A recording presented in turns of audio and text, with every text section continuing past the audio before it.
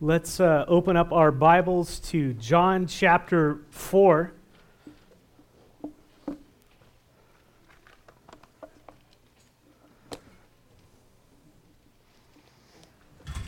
John chapter 4. I'm going to read verses 1 through 26 for you. That's what we'll be. Now when Jesus learned that the Pharisees had heard that Jesus was making and baptizing more disciples than John, although Jesus himself did not baptize, but only his disciples, he left Judea and departed again for Galilee, and he had to pass through Samaria. And so he came to a town of Samaria called Sychar, near the field that Jacob had given to his son Joseph. Jacob's well was there. So Jesus, wearied as he was from his journey, was sitting beside the well. It was about the 6th hour. Verse 7. A woman from Samaria came to draw water, and Jesus said to her, "Give me a drink," for his disciples had gone away into the city to buy food. The Samaritan woman had said, "How is it that you, a Jew, ask for a drink for me, a Samaritan woman? For Jews have no dealings with Samaritans." And Jesus answered her, "If you knew the gift of God, and who it is that is saying to you, 'Give me a drink,' you would have asked him, and he would have given you living water." And the woman said to him, "Sir, you have nothing to draw water with, and the well is deep. Where do you get that living water? Are you greater than our father Jacob? He gave us the well and drank from it himself, as did his sons and his livestock." Verse 13, and Jesus said to her, "Everyone who drinks of this water will be thirsty again, but whoever drinks of the water I will give him will never be thirsty again. The water I will give him become in him a spring of water welling up into eternal life." The woman said to him, "Sir, give me this water so that I will not be thirsty or have to come here to draw water." And Jesus said to her, "Go call your husband and come here."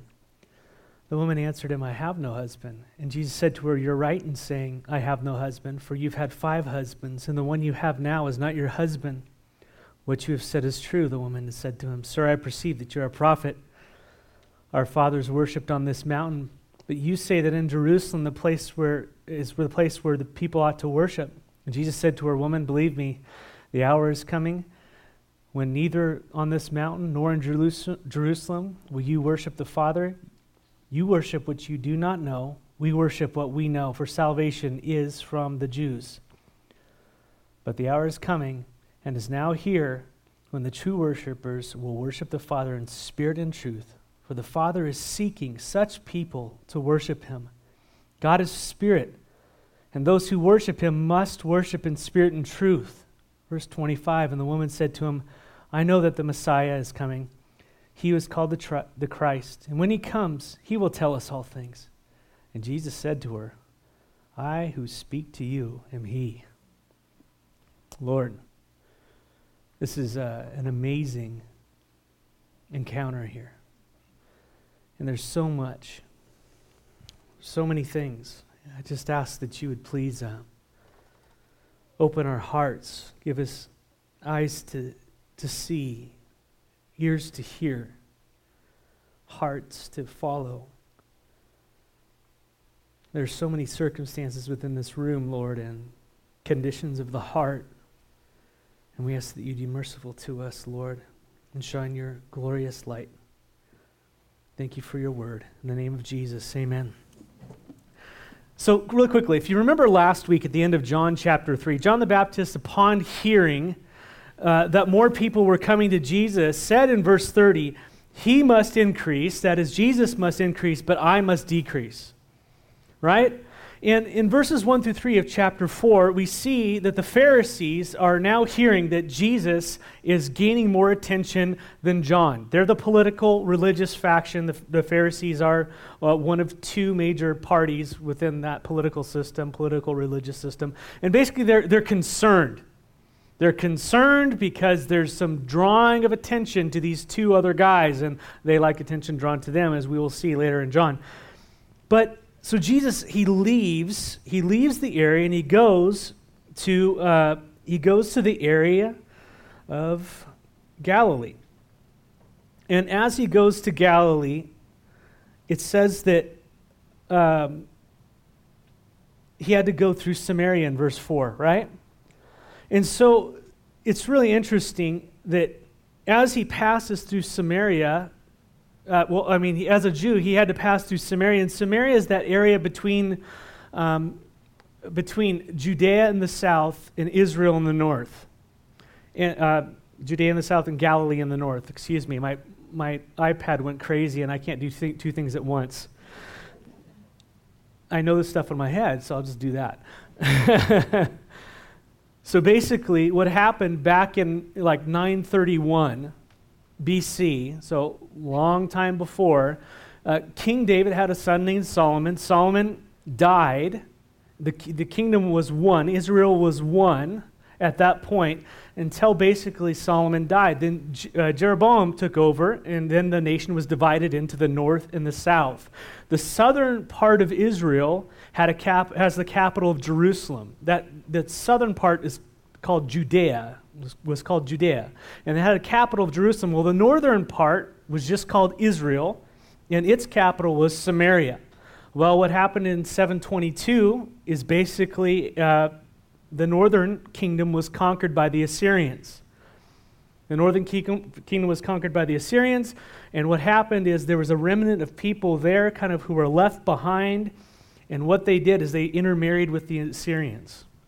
They intermarried with the Assyrians. They took over their kind of religious aspects of things. There was just an intermarrying of Gentile and Jew. And so what happened is they created this hybrid culture, this hybrid religion, half Jewish, half Assyrian. So that basically became the Samaritan people. And what would happen later is that whole section, instead of the capital being Samaria, they would just call that whole area Samaria. And that's basically the history there. But the reason the Jews despised these half Assyrian, half Jews called Samaritans was because they had developed a pagan hybrid Jewish religion. They just despised them, and it was back and forth. But they believed that the Samaritans believed that the true place of worship was in the north, on Mount Gerizim, which was in Samaria. And so they set up their own temple, they set up their own priesthood, they had their own modified version of the Torah, the first 5 books of the Old Testament, right?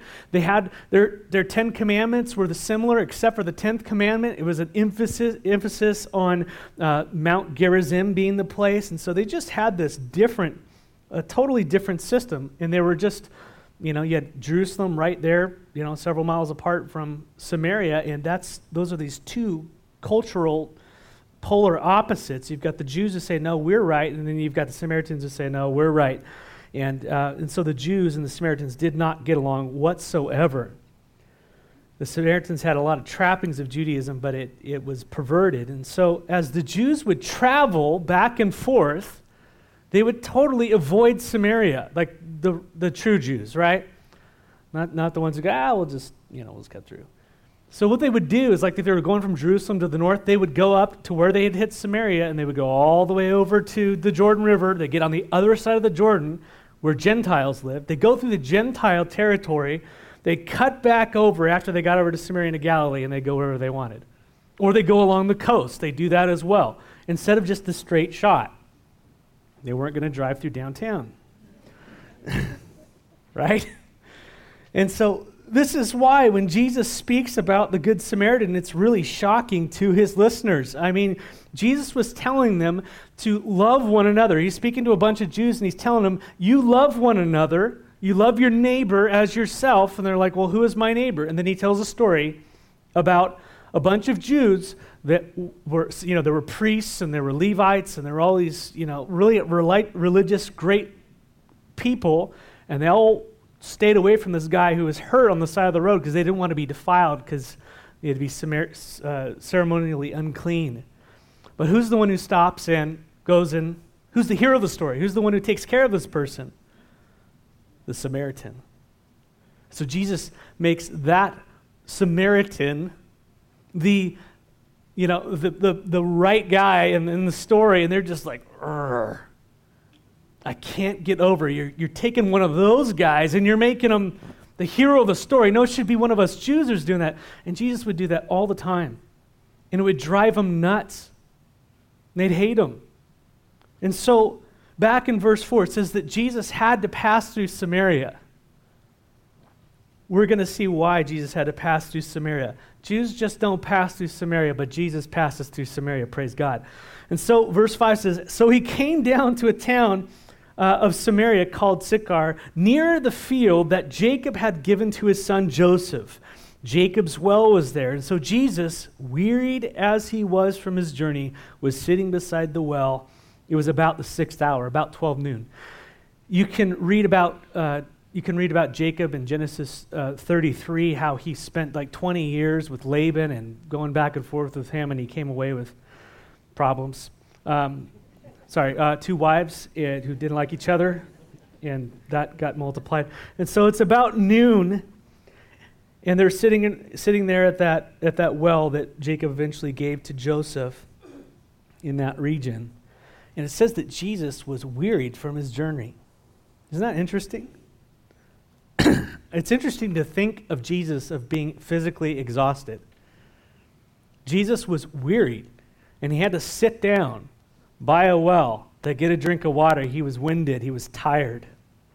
And that's interesting because the Gospels, they describe him in these terms. They describe him in those ways as being exhausted, of being hungry, tired, asleep on a boat, right?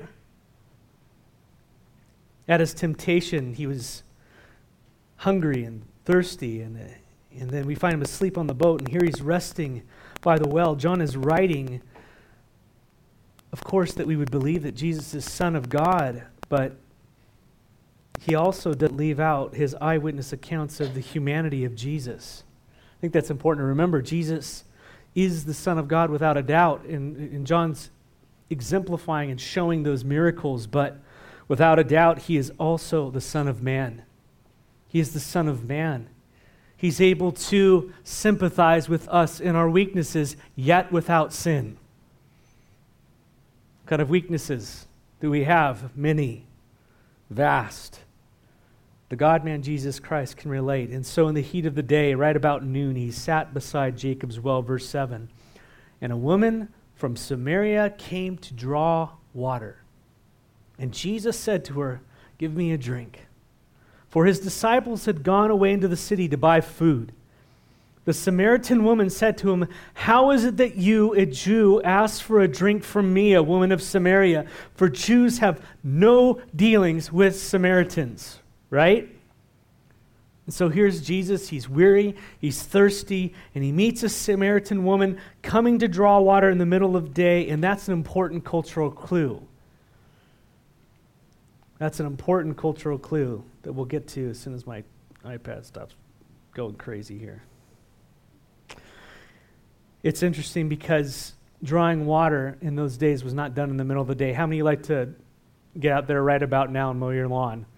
Go do hard yard work. You get up real early, or you do it when the sun starts to set, right? If you remember back in the story of Rebekah and the servant of Abraham, back in Genesis 24, it says in verse 11, if you remember when Eleazar, or the servant of Abraham, comes, he takes his camels, he comes to the well outside the city, and he sees all the women, they're all gathered together there. Well, it says in verse 11 that it was towards the evening time when the women go to draw water. That's when he came. So there was a cultural setting in which the women took care of this chore, and they would all do that at the time of the sun going down when it's cooler. And so it seems that the Samaritan woman, she's drawing water. When is she doing it? In the middle of the day. She's doing it alone in the heat of the day. And Jesus, meeting her, asks her for a drink of water.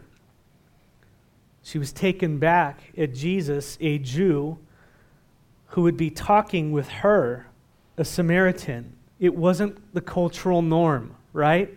As we discussed, that didn't happen. Let alone men speaking to women in public, let alone their wives. It didn't happen. It was a reserved culture.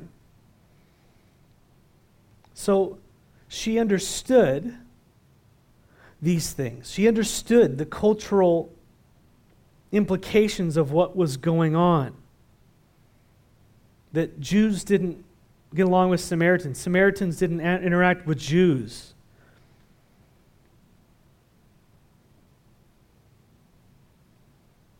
John's most likely writing this from Ephesus.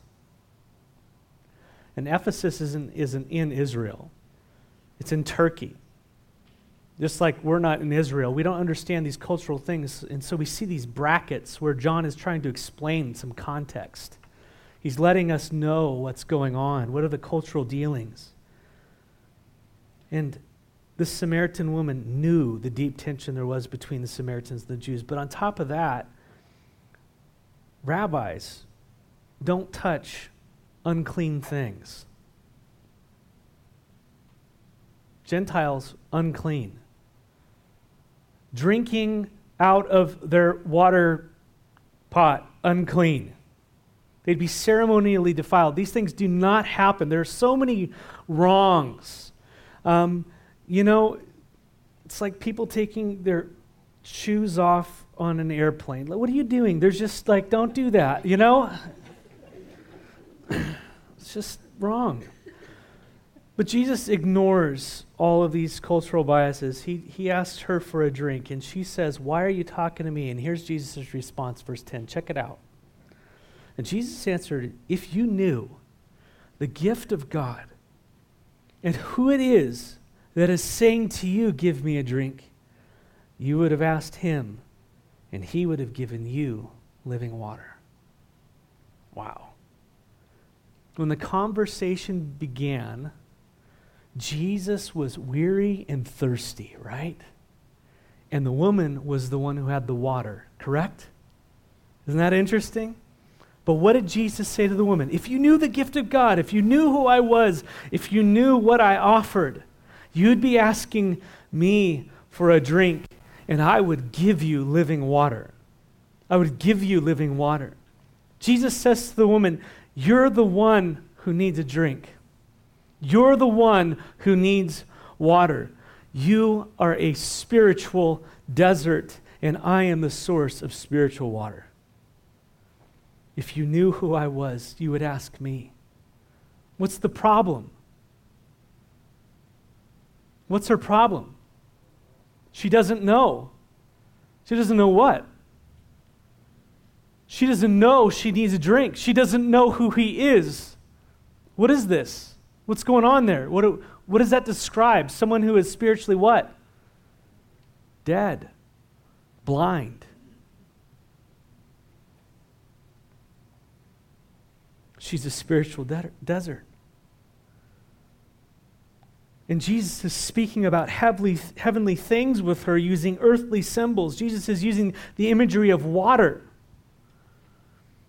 of how it quenches thirst, right?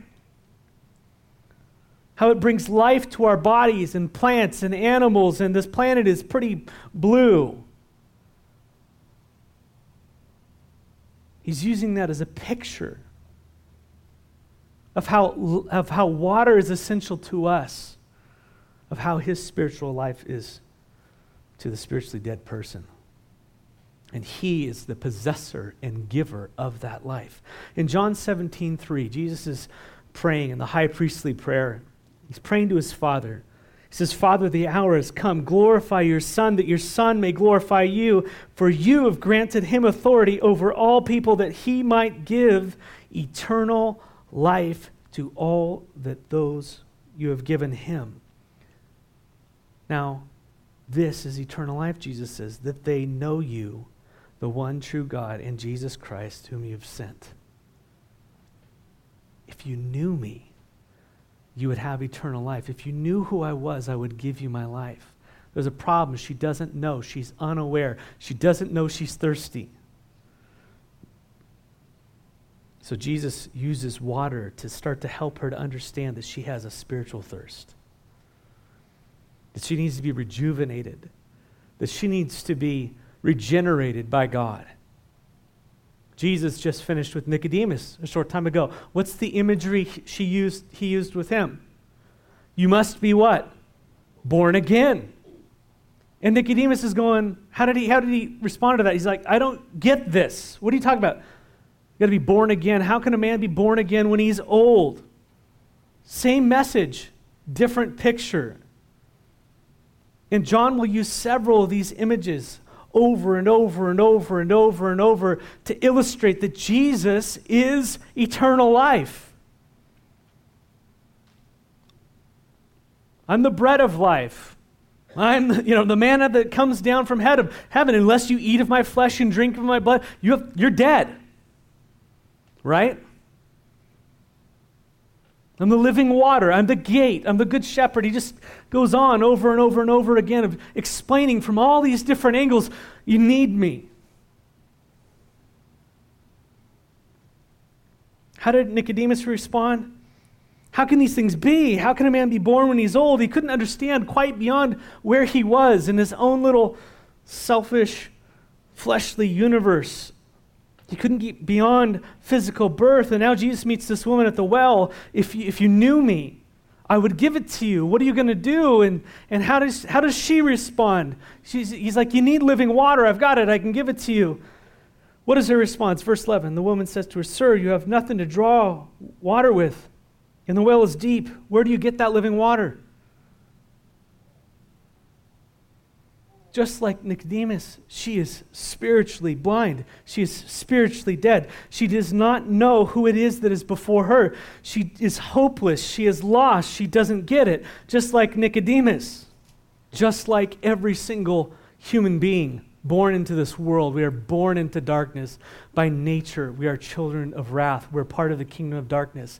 And unless God, in His grace, breaks through into our darkness and wakes us up to the fact we will have no clue that we have spiritual thirst. We have no clue that we don't have life. God loves us.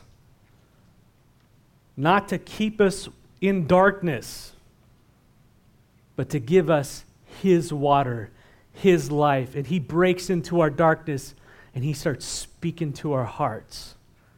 That's God intervening. Salvation comes from outside. It's not from within.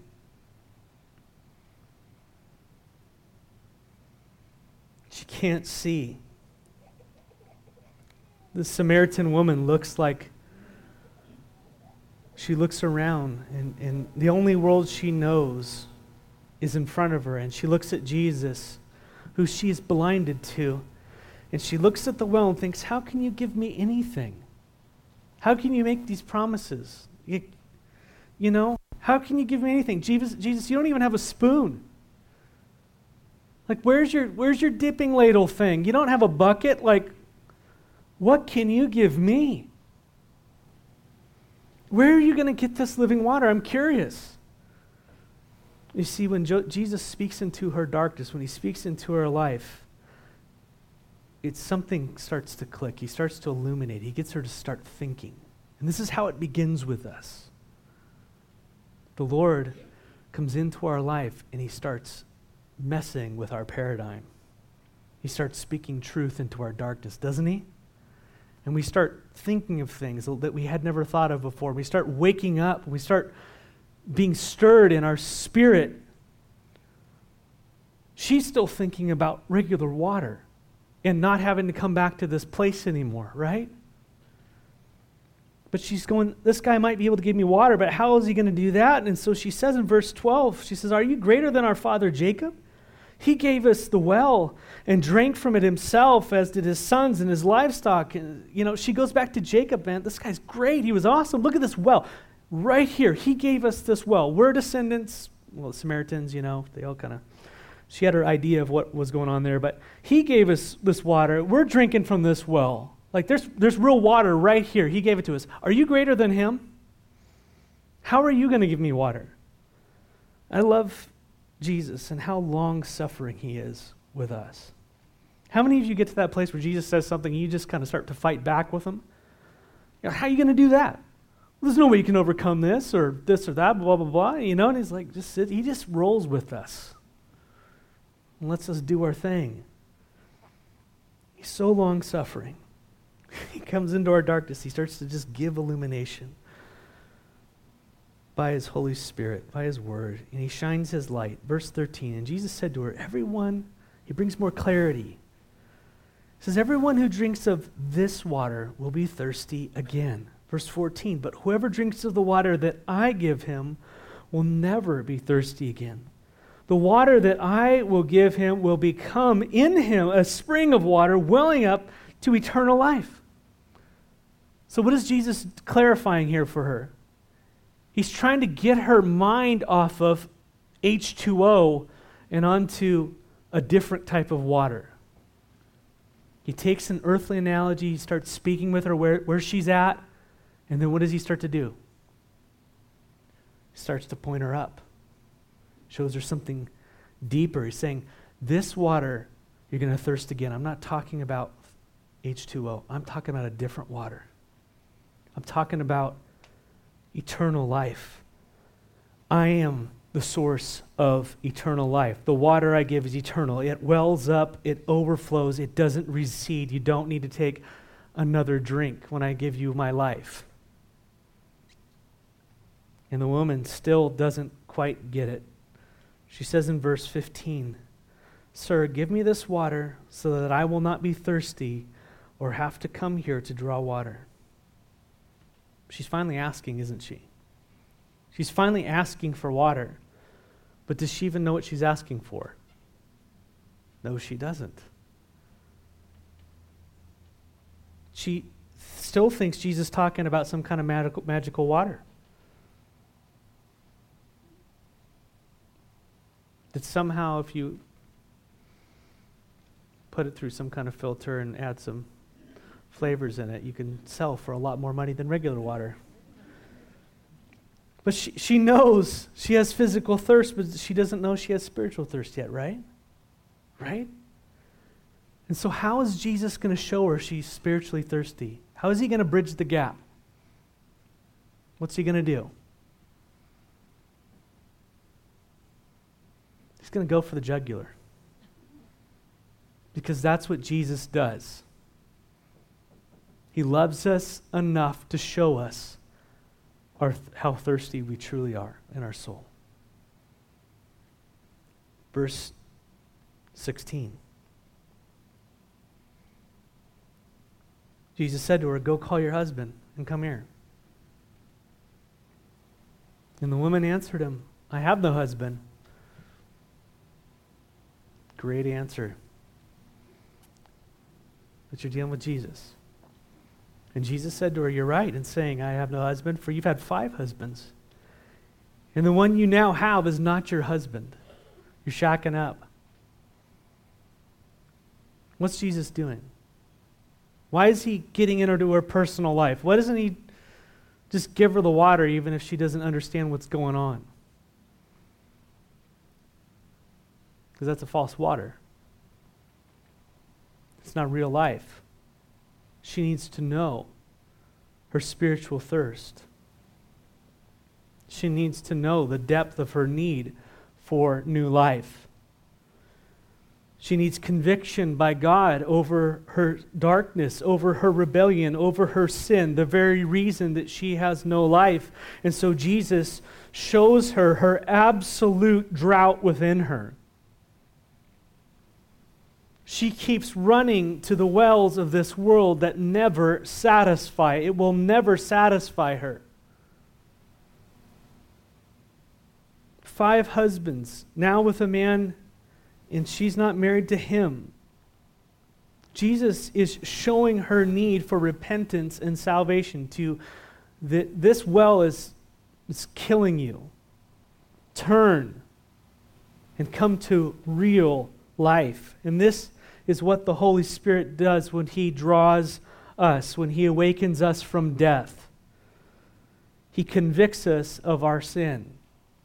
And this is where people don't like God, because they want that gospel. They want the one where he's going to give you the drink of H2O. They want the one where they're going to tell you, I'm going to give you a happy family. I'm going to give you a happy life. I'm going to give, you're going to be successful and you're going to be all these things. You're not going to suffer. Right?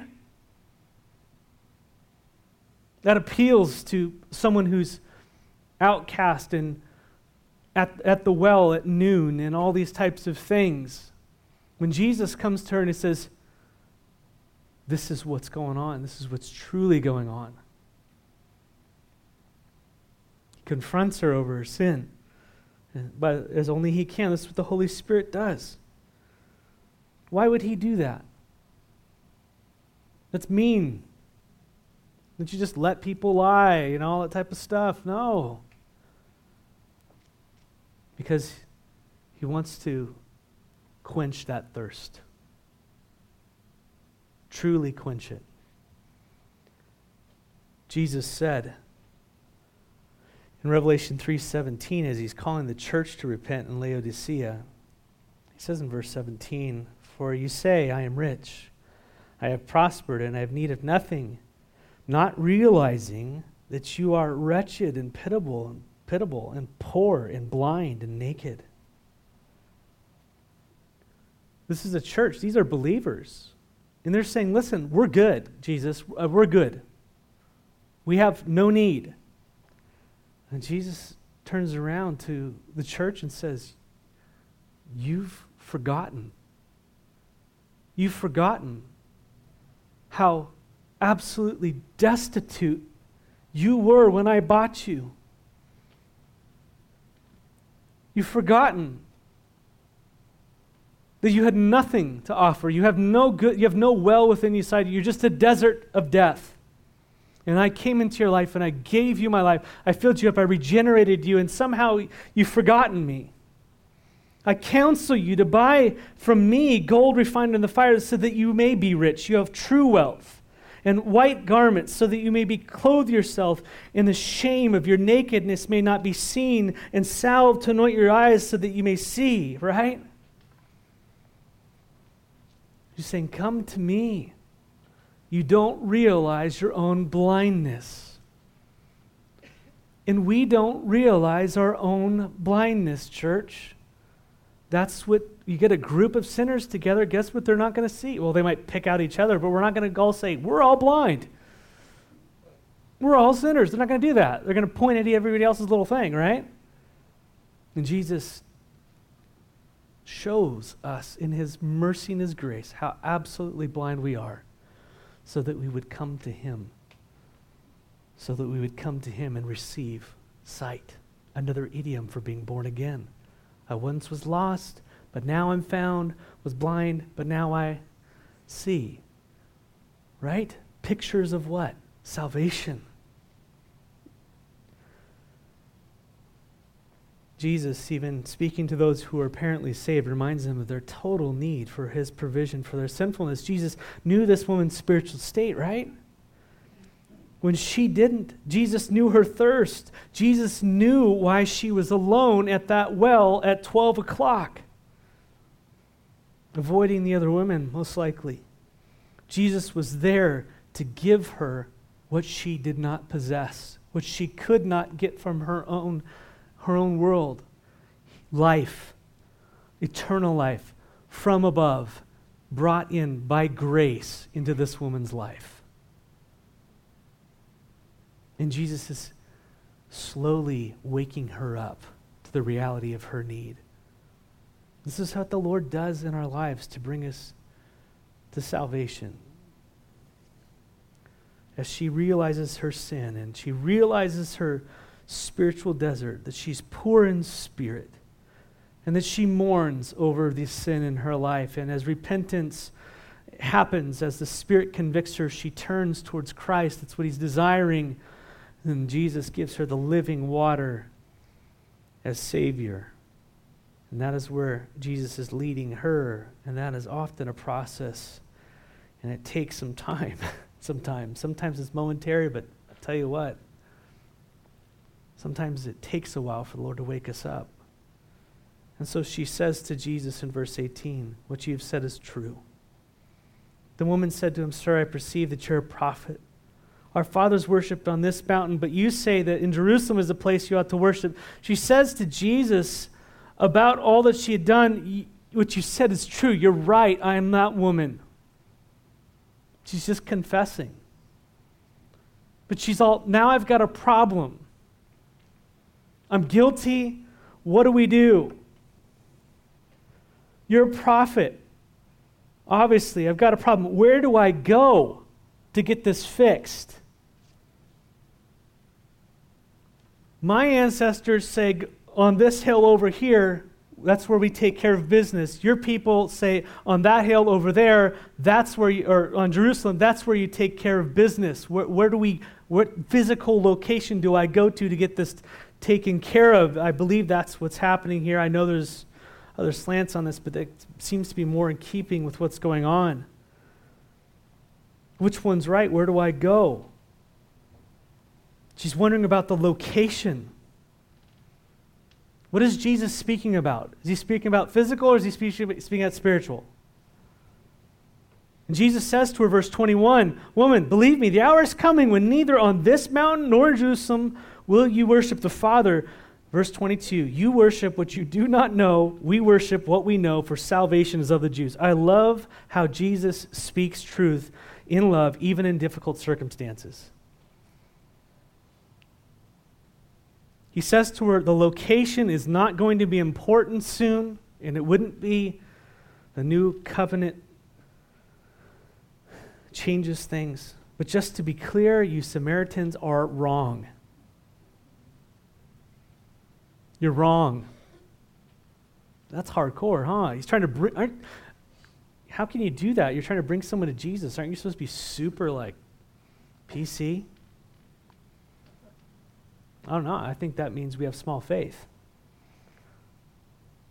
I think we could be gentle and respectful and truthful, right? We don't need to be mean. We could say, no, that's wrong. That's not true. What does Jesus say? It's not from Samaria. The Jews have it right because salvation is of the Jews. What does that mean? Jesus came from whom? The Jews. God chose the city to where the temple was to be installed, and it's in Jerusalem. You guys have it wrong. You got a false worship system. But Jesus says, he doesn't get into the details so much. He's saying it's going to be irrelevant. And Jesus gives the heart of it. The location isn't the issue, but true worship is. True worship. Salvation is of the Jews. Jesus says to her, verse 23, "The hour is coming and now is here when true worshipers will worship the Father at Christ Community Fellowship." Did you like that translation? "But the hour is coming and is now here when the true worshipers will worship the Father in spirit and truth. For the Father is seeking such people to worship Him."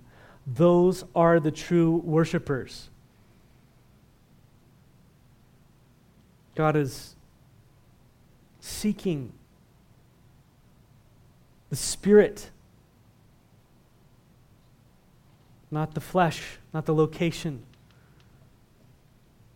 What does that mean? Verse 24, "God is Spirit, and those who worship Him must worship Him in spirit, in truth." Must worship in spirit, in truth. God the Father is Spirit. He isn't physical, right? Spirit doesn't have flesh and bones. It's invisible. True and proper worship is in spirit. It isn't the external location, right? I worship God in the Spirit is what it's supposed to be. True worship doesn't come from the external. It comes from the inner spirit of a person who's been born again. When you're born again, God gives you His Spirit, and out of that new life, that new birth, wells up eternal life. And that is why we worship. It is an all-day, all-time, all-location thing. It's not kept in a building. I am now going to worship, and then therefore now worship happens, and then now I go live my life. That's what they were doing. Jesus says, no, true worshipers, you're worshiping Him in the car, you're worshiping Him with your family, you're worshiping Him at Walmart, you're worshiping Him at work, in spirit and in truth. Now, it's important It isn't the location and adherence to ordinances and customs and rituals that constitutes true worship, right? We know that. True worship doesn't come from the eternal, it comes from the internal.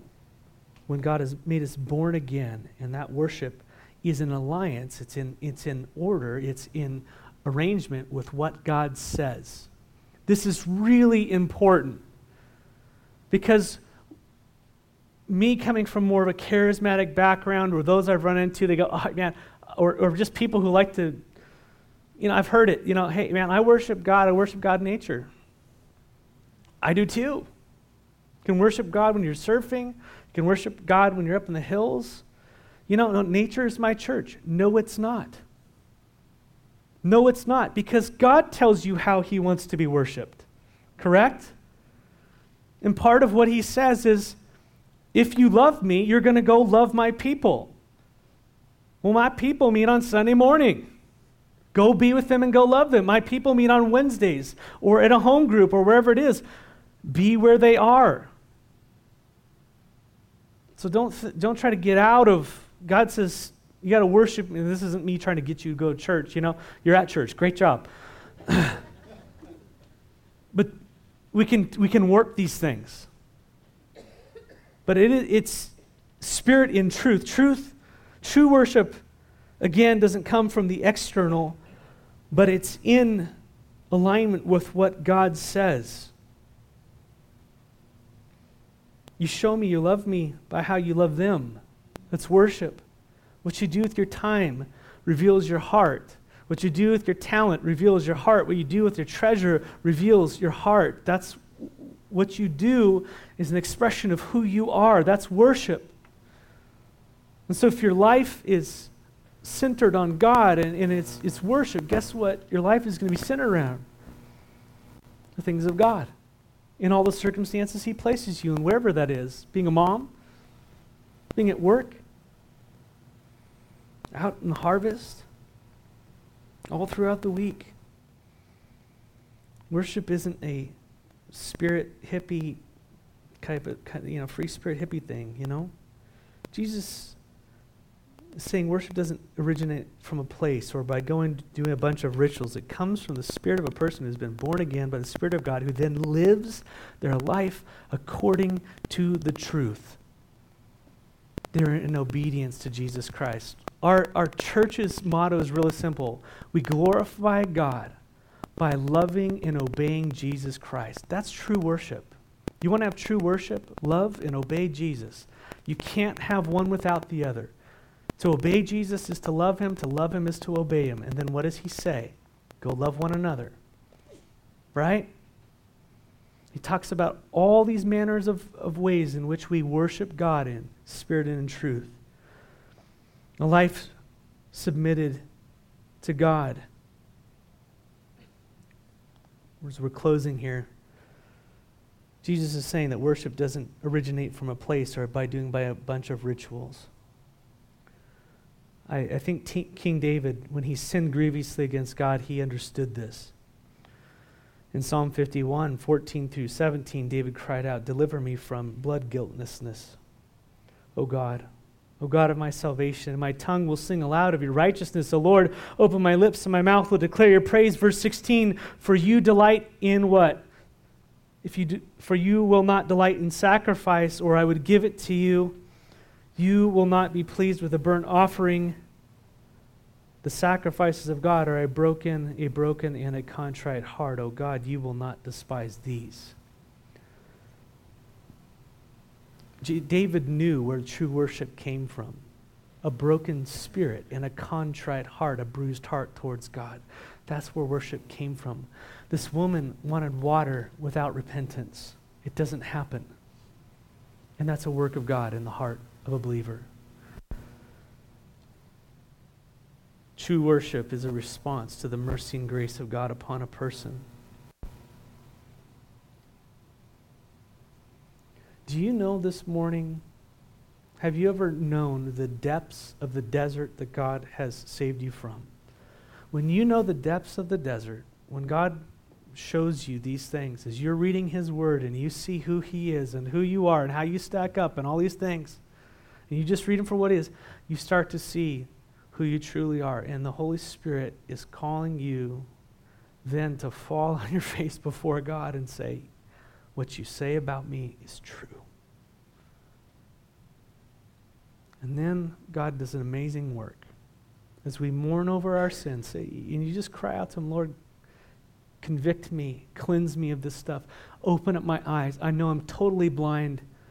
I'm among blind people. I have no idea. Show me. And his word starts to illuminate the inner workings of your heart, starts to show you who you really are. And then as he shows you your sinfulness, you confess it to him, and he cleanses you from all unrighteousness through the blood of Jesus Christ. He gives you his life. And let me tell you, there's nothing like it. And it wells up, and you're changed, and you're never the same. And those wells stink. The old wells you went to stink. You go back to them and you go, this water is yucky. There's nothing like the water that Jesus gives. There's nothing like it. This water does not satisfy. His water, man. Jesus said to the Samaritan woman, God is spirit. You got to worship in spirit and truth. You must be born again, right? Verse 25, quickly to the end, the woman said to him, I know the Messiah is coming. He was called the Christ. When he comes, he'll tell us all things. Just getting pushed into a corner here a little bit. Okay, maybe you're greater than Jacob, but, we're going to do the trump card here. Messiah, he's like the biggest. When he comes, he'll figure this whole thing out. And then the most astonishing verse here, verse 26, and Jesus said to her, I who speak to you am he. What gracious, gracious words. That the God from all eternity would walk into this woman's life who was totally riddled with sin and say, let me give you my water. If you knew who I was, and then he walks her to the place and shows her who he is. That's what God does to us. How merciful. If you knew the gift of God, and if you knew the one who's speaking to you, you would ask, and he would give you living water. Jesus chose to reveal himself to a Samaritan woman who had 5 husbands and was in an adulterous relationship. That's who Jesus decides to give his life to. Thank you, Lord, that you are merciful to Gentiles like me, like us. Amen. He takes up Paul, who murdered Christians, and has him write most of the New Testament. Not glorifying the murder, but glorifying his mercy and grace. Moses. What desert are you in? Jesus is a tsunami waiting to happen in your life. It's like you're at the bottom of the Marianas Trench looking up at the living water that he has flooded over and in you. Jesus chose to reveal himself to this woman. This woman had no clue about her condition until Jesus came into her life. Jesus showed her her spiritual thirst. Jesus revealed her sin. Jesus showed her what true worship was. And then Jesus revealed himself as the one who could give her that true life, his life, eternal life, the living water.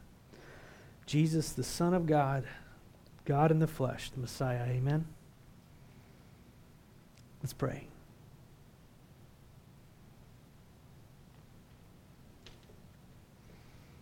Blessed are the poor in spirit, you said, Jesus. Blessed are those who mourn.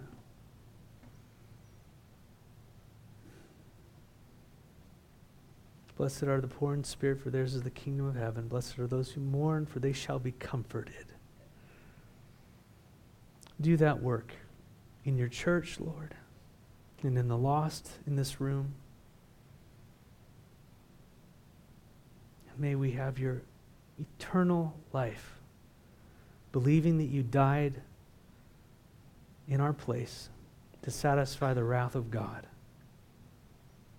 Lord, may we now follow you out of true worship. Wherever you send us, wherever you call us, whatever you say, Lord, we're your servants. And we love you. Be honored today. Be honored today in the baptism as our brothers and sisters identify with this, that you have given them, you've submersed them in your living water, and now they're declaring it, that you are it. Bless us, Lord. We need you so much. Reveal the depths of our thirst, Lord. Forgive us for being those who would say that we have everything together. We don't.